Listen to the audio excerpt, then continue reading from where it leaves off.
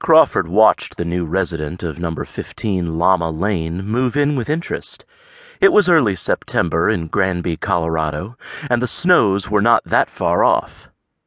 Granby, Colorado, part of Grand County, sat in a bowl of a valley which was itself set shallow in the midst of the peaks of the Rocky Mountains.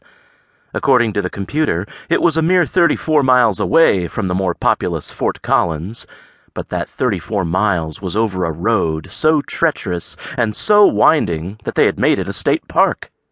From June to August, people from all over the world traveled over Trail Ridge Road, otherwise known as Highway 34, in awe. For one thing, it made it to over 12,000 feet in elevation, making it the highest road in the country. For another, it still had 6 feet of snow on the sides even in July, and it spanned the Continental Divide. It also had, the non-locals were wont to complain, a distressing lack of guardrails, but that didn't bother Crawford none. He had a large, comfy barn, a roomy garage next to the mill, and a giant meat freezer. He laid in hay and grain for the alpacas, as well as firewood for himself all summer.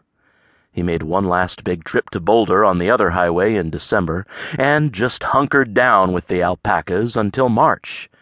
A few trips to the store in the 4x4 would do him then, unless he had to call the vets, but he could handle most of the animal husbandry problems himself. Crawford was just fine. But as he watched the young man move computers and electronics equipment into the small one-bedroom cottage in the middle of September, he could not say the same for his new neighbor. Crawford was out checking the fences, something that was not as difficult with alpacas as it was with other creatures. Alpacas didn't mind being closed up none, and didn't stress a fence or test it in odd places, not like sheep. Crawford had sheep on the other pasture, sure, and a thick wooden fence over there too, but here, bordering his new neighbor's scant acre of land, it was not much more than pig fencing, and the alpacas didn't give a hoot. They just hung out and ate the grass like they did, and ignored the fence.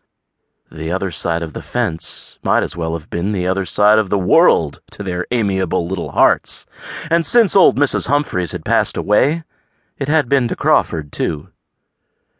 But this new guy wasn't old Mrs. Humphreys. He was young, for one thing, mid-20s to Crawford's late 30s, and bright and shiny as a spit-polished shoe. His hair was cut fashionably long, and he had just enough scruff on his lip and chin to make Crawford think that maybe he kept that scruff full time. He wondered how long it would take for that scruff to grow to beard length, and thought that would be a crying shame, because the boy had a narrow face, with a squarish little block of a chin, and tip-tilted sea-green eyes. His mouth was wide and smiling, with full lips, and all in all, it would be a real waste to hide that pretty face behind what would probably be sandy brown hair. He was also quick to talk, quick to smile, and gregarious. He chatted with the movers and took notes of the good places to eat.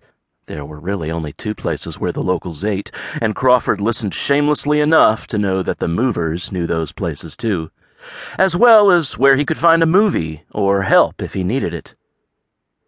"And if you need help," one of the young men said, Robbie, Clarence and Angie's boy, who used to be a hellraiser in high school, but who had settled down now with a wife and 2 kids. "Crawford here might help you.